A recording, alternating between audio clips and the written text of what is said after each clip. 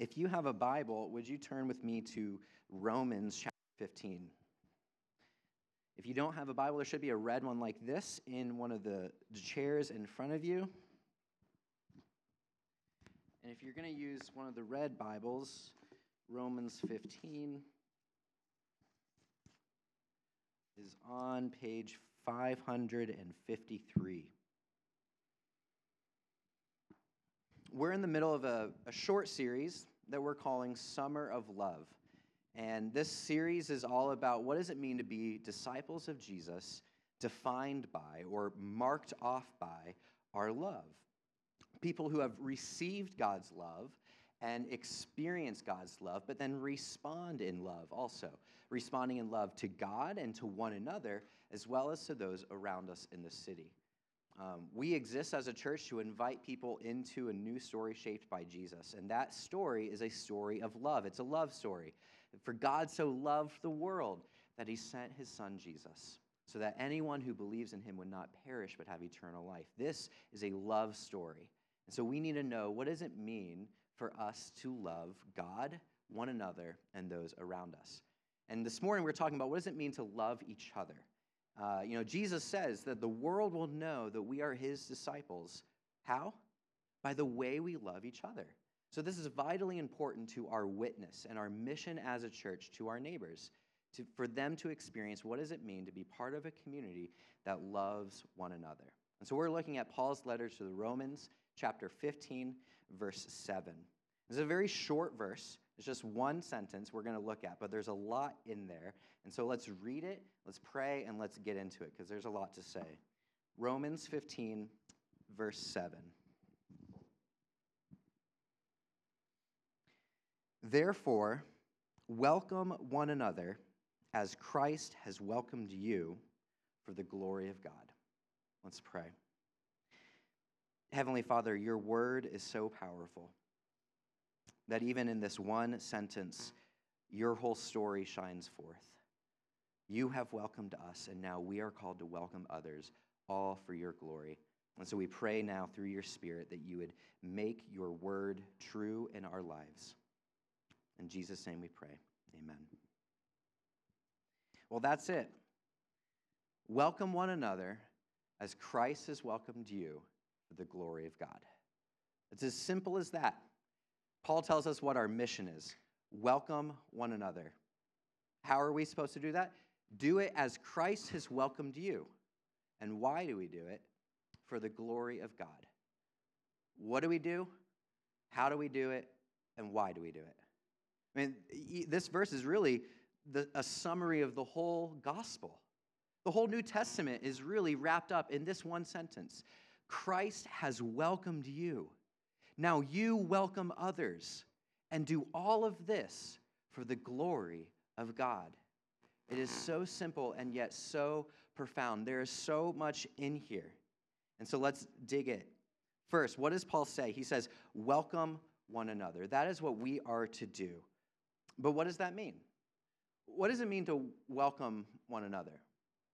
We've got a welcome team, or we've got the beginnings of a welcome team. We've got aspirations of a welcome team, where we have people standing out front, smiling, offering a warm welcome, giving them bulletins, and we've got coffee and donuts. We have a welcome team because we want people who are joining our church, who are visiting our church, to feel welcomed. Maybe you've been welcomed. You know, when you go over to someone's house, what do they say? Welcome! Come on in. Hey, can I take your coat? Would you like some water? Make yourself at home. We're so glad that you're here. Is that what it means to be welcoming? Sarah was reading a magazine the other day, and there was a part of the magazine that was all about how to make your home more welcoming. But it was all these like crafts and things to build and make and set up so that your guests feel more entertained and welcomed. And it just seemed exhausting to do all that. Is that what we mean by welcome one another? Like, just smile, be nice, have people over, make fun crafts, entertain them. Is that what it means to welcome? Is that what Paul is asking us to do? I don't think it's anything less than that. Like, I certainly hope that we never turn into a group that, like, never smiles at one another. But welcoming is so much more. We know that. Like, have you ever really been welcomed in? It's like you feel home. You feel rested. You feel like you've really belonged. When someone really opens up their life and welcomes you in, you feel known and cared for and loved. That's what Paul is talking about. It's not just tolerating people or being nice to people. It's having a posture towards other people that says, you are a part of my life. When Sarah and I moved out to St. Louis for me to go to seminary, it was in the fall, and in October we had checked out a couple churches, but we found this one church that we wanted to be a part of, and they had community groups. And so we said, all right, let's check out this community group. And so we went for the first time, and look, we're new to the city, new to this church. We don't really know anyone. We wanted to be connected. We wanted to find a home, but we were nervous. Like, we were nervous about who are these people. You know, are we going to know what they do at the group? We're going to feel outside. We're going to feel like we don't belong. Well, so we got to the house that the community group was at. We knocked on the door. We were the first ones there because we showed up on time, and everyone else shows up 10 minutes late, and that's all right. So it was a little awkward. But Mark and Rebecca Schisler, they welcomed us in. And they brought us into their kitchen. They were still making the treat and the food for the group, and Mark offered us some drinks, and they started asking us, like, hey, how's it been moving into St. Louis? How's it going for you? Sarah, did you get a job? You know, how's that going? How's this transition? And they welcomed us. And then other people got into the group, and there was a lady there who was there for the second time. And so she was there. So she was sort of new, and we were new. And so we went around and introduced ourselves to one another, and we did our group. And Mark and Rebecca had this little girl, and she was running around. And it was just like, and they opened up their house and welcomed us in to the way things were going. And it wasn't like we were a bother to them. They really took an interest in who we were and what we were doing with our lives. They were asking us questions, and we ate food together, and we opened up the Bible together and learned about what the sermon was on Sunday together. And then as the group was concluding, they were beginning to plan next week, the first of the month. They were going to have dinner together as a group. And they say, hey, Jeremy and Sarah, you guys are welcome to come. Don't feel like you have to bring anything. This is so that you guys feel welcomed.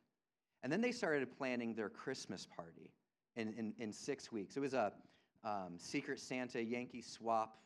I don't know. What do you guys call it? Yankee swap? White elephant. Yeah, okay. So there was a white elephant thing. And as they were talking about it, like, people were laughing of previous gifts given in the years past. And this group had been doing it for 10 years. And they were like, Jeremy and Sarah, we want you guys to come. Come on in. We'll buy gifts for you if you don't have anything. We want you to be part of this. On that first night, we were so nervous going into that group. We didn't know who these people were. We didn't know if we belonged there. And they opened up their home. They opened up their group. They made us feel like we belonged. And we did. That group became a life support for us for those 3 years in St. Louis. That's what it means to welcome one another, to open up your lives, your heart, and invite someone in. That Greek word, welcome, means to take someone to yourself, to pull them close. When Paul says welcome one another, he's not saying just be friendly. He's saying open up your life and then let one another in. That's hard. I understand. Like, we were nervous going into that group. I understand the difficulty of, like, joining something for the first time. I understand it's difficult to welcome other people, especially people you've never met before. We've got such busy and filled lives. The idea of adding a new person into the routine that you've already established, that's hard. The idea of getting to know someone and sitting down and not just talking about the weather that we've been having or about the game that you caught last night, but actually sitting down and asking, like, how are you doing? How can I be praying for you? What's going on in your life? I want to know you. That's emotionally and relationally hard, and I understand. Look, personally, church planning, it's been far more emotionally draining than I thought it was going to be. And for people who have been around for a while, people have come and gone and come and gone. And Sarah and I love opening up our home and welcoming people in for dinner. It's been really hard to sit down and have like a 3-hour dinner and meal with people to get to know them, and then 2 weeks later, never see them again. I'm not criticizing that. I'm just saying that's hard. And if we want to be a church that welcomes strangers, we're all going to have to go through that. Like, we're all going to go through the difficult time of building emotional relationships with people, knowing they might leave. But Paul says, welcome one another as Christ has welcomed you. It is difficult. But I think why it's maybe more difficult than just being taxing like that is that by default, we're selfish people. By default, we think of ourselves first. And honestly, when we have a relationship with people, it's fine to welcome them as far or as long as it's mutually beneficial. Like, as long as I'm benefiting from this and they're benefiting from this relationship, we can be friends. But as soon as that person or that group asks something of me, as soon as that person asks me to be real about myself, or to give of my heart to them, or to bind myself to them in a relation, as soon as someone asks something from me or to take something from me, I want to leave. Because I don't want to do that. By nature, we are people that say, you are here for me. And when a bunch of people are together that say, you are here for me, well, then it's mutually beneficial. But when someone comes and says, I need and need and need and need, well, then that becomes a problem. What Paul is saying, if we are going to welcome one another, we have to change the kind of person that we are. We can no longer be you exist for me people. We have to become I exist for you people. We have to be I exist for you. And so what that means is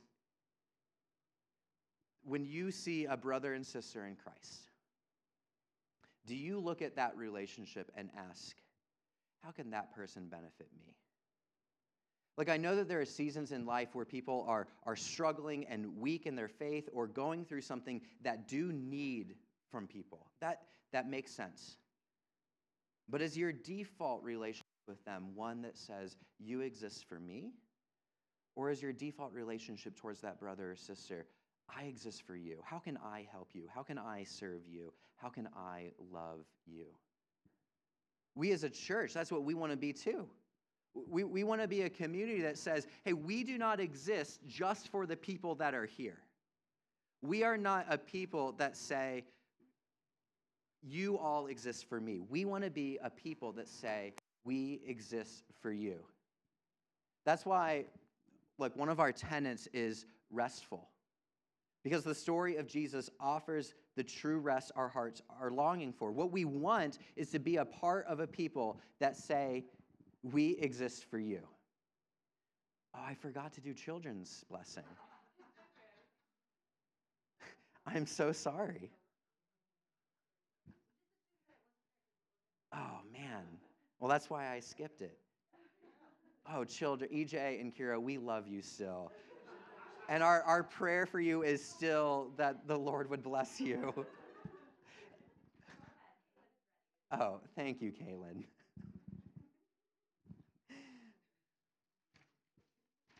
I am so sorry.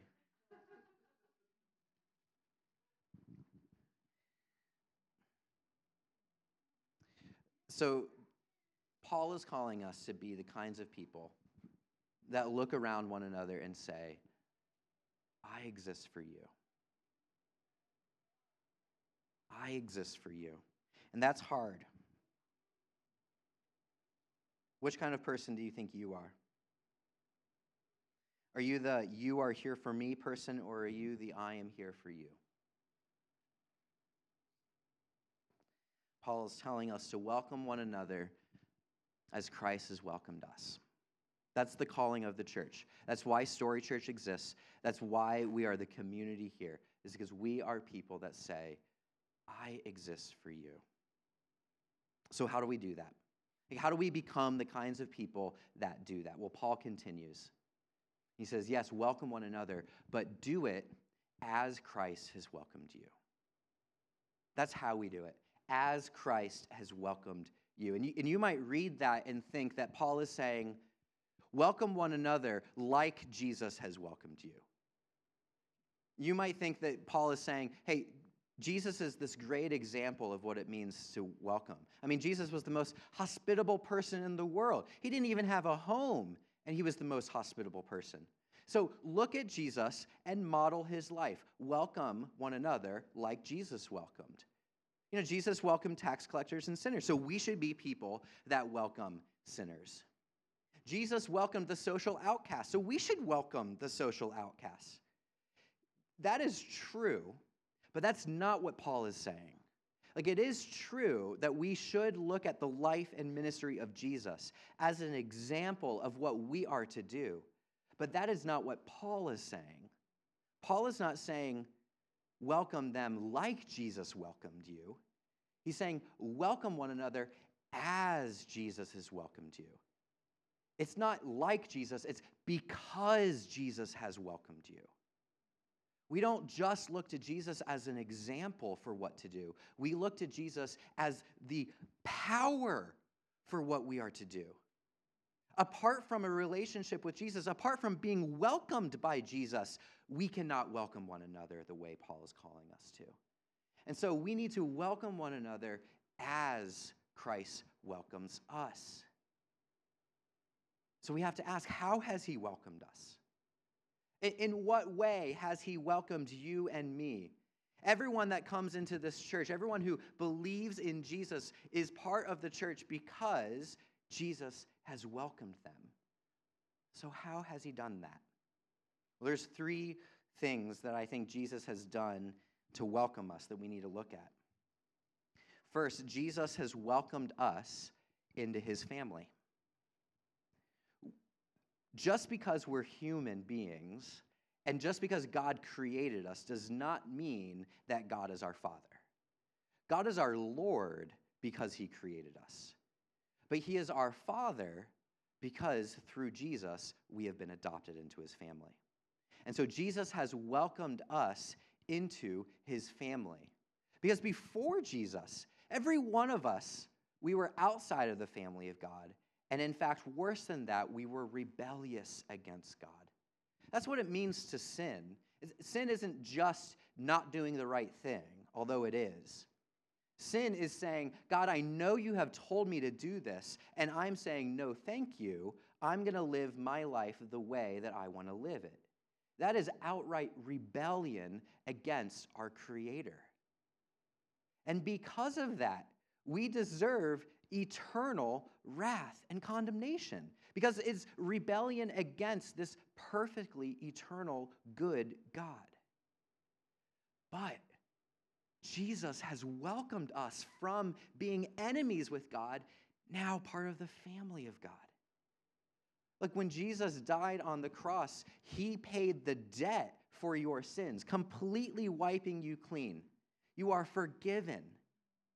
But he's also now, through faith, in our union with Jesus, are united to him and brought into the family of God.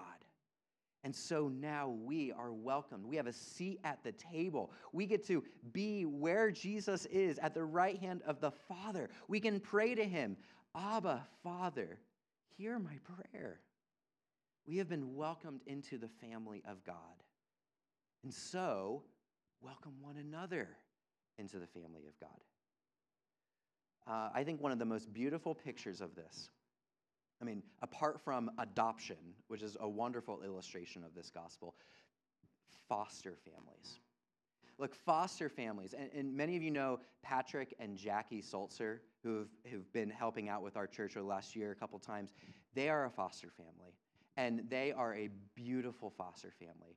And it takes a lot of work because they will get a call at a random time on a random day and say, there is a 4-month-old baby who just came into our system. Can you open up your home to them? And they say yes. They don't choose who the child is. They don't know what issues are going on in that child's life. They are saying, we want to love this child, and we will welcome them into our family. Look, you and I were rebellious against God, but Jesus has welcomed us into his family. Now, we as a church, welcome one another into that family. We don't choose who comes and who's part of Story Church. Like, any random guy or girl is going to come and want to be a part of us. Are we ready as a people to welcome them into God's family? It's going to be difficult. It might be awkward. It's going to be strenuous. It's going to take time. But God calls us to welcome them into his family because he has welcomed us into his family. So that's the first. Jesus has welcomed us into his family. But secondly, Jesus has also welcomed us into his grace and mercy. He has welcomed us into his grace and mercy. I said before, we were sinful rebels, deserving from God condemnation, wrath. But Jesus welcomed us despite that reality. He welcomed us despite knowing everything that's wrong with us. Like, that's our greatest fear, right? Is being known. Like, if someone knew our secrets, our sin, what we've done in hiding or even in public, if someone knew everything that was on our heads and our hearts, our greatest fear is, man, if you know me, well, then you wouldn't love me. But Jesus welcomes us and knows us. Despite knowing everything about us, he says, you are mine. And he does that through his grace and mercy. Simply put, grace is a free gift. It's not because we earn it. It's not because we've worked for it. It's not because we've sort of pulled ourselves up by the bootstraps. No, he has welcomed us in freely. We don't have to change our lives or clean ourselves up or get rid of something before that. Jesus says, no, come to me unconditionally. He's welcomed us in his mercy. And mercy just means being given something or having something done to us that we could not do ourselves, that we were unable to do for ourselves. We were dead in our sins, but God, in his mercy, because of his great love with which he loved us, made us alive together with him. We have new life in Christ together. He has welcomed us into his grace and mercy. He has lavished that upon us. He is rich in mercy. It is new every morning. Look, when you go to bed at night, if you're like me, you've got stress and anxiety and worry and concern going through your head. I mean, you're maybe worried about what's going on with your family or something at work, or maybe you're even feeling shameful or guilty for something you said that day or the way you spoke to your spouse. You go to bed anxious, worried. And then what happens when you wake up? His mercies are new every morning. Again and again, he washes you clean. He speaks a word of love over you. He has welcomed you to experience that day in and day out. Therefore, welcome one another in grace and mercy. What does that mean? Well, first, it means like there is room for everyone at the foot of the cross. What I mean by that is like there's no sin that will surprise God, and then therefore it should not surprise us. That when we come together, we should feel free to confess our sin to one another and to God, and then fall together at the foot of the cross because he is welcoming us again and again in his grace and mercy. And so, if Jesus has welcomed you, then we can be real with one another. That's the first thing it means. Secondly, it means, are you the kind of person who's welcoming to others with their mess? Like, are we a safe place for people to be in process with their sin? Are we a place for people to walk through and struggle together and hold on to each other as we progress in this life towards Christ-likeness? Jesus has welcomed us unconditionally into his grace and mercy. Therefore, welcome one another unconditionally. Welcome one another in grace and mercy. Third, Jesus has welcomed us into his eternal inheritance.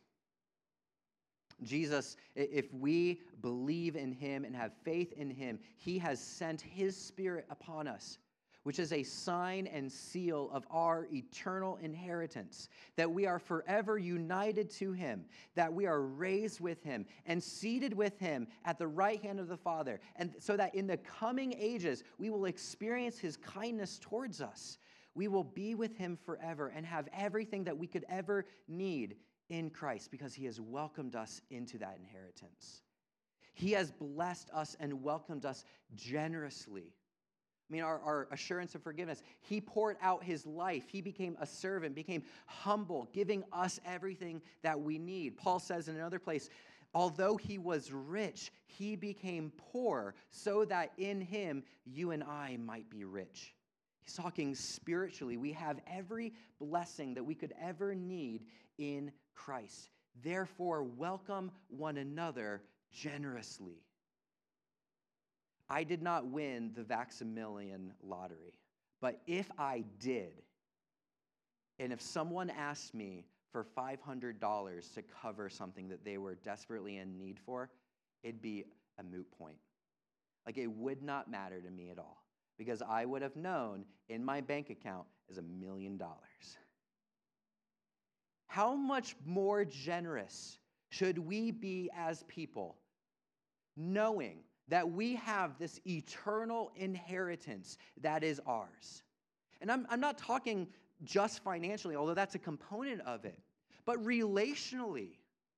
Like, are you willing to give of yourself relationally, knowing that you are eternally secure with a perfect relationship with the Father forever? Are you willing to give yourself emotionally to people, knowing that you are secure in God's eternal love for you that will never fade? There is nothing that will separate you from the love that the Father has for you in Christ. So why are we not more willing to give that love to other people? We have it all already. There is nothing more that we need from God. He has given us everything. The bottom of this, because we are satisfied in him, we are free to love our neighbors the way that Jesus loves. Because Jesus has welcomed us into this eternal inheritance and has given us everything we need, therefore welcome one another generously. All right, finally, that's what we're supposed to do. Welcome one another. How are we supposed to do that? Because Jesus has welcomed you. Is that true for you? Has Jesus welcomed you? Do you know that? Like, Paul isn't saying Jesus welcomed us as a body, although that's true. He's saying, no, Jesus welcomed you. For you, he came into this world. For you, he became a servant. For you, he became humble. For you, he went up onto the cross. For you, he died. And for you, he was raised. And for you, he was ascended, so that in him, you are with him in eternity. Do you believe that that's true? That he has welcomed you? If you believe that, then welcome one another. Why? For the glory of God. For the glory of God. We are to do everything for the glory of God, but specifically, we are to welcome one another for the glory of God. We are not trying to welcome one another so that Story Church has glory. We're not trying to welcome one another so that I do not want glory. We are not trying to make a name for ourselves. To make a name for ourselves is to say, you exist for me. But we do this for the glory of God. We exist for you. for the glory of God. The only way we can do that is if we believe in the one who did that perfectly. Jesus Christ stepped out of heaven and said, "You don't exist for me. I am coming here for you. I am coming here for you so that in me you can welcome one another for the glory of God." Let's pray.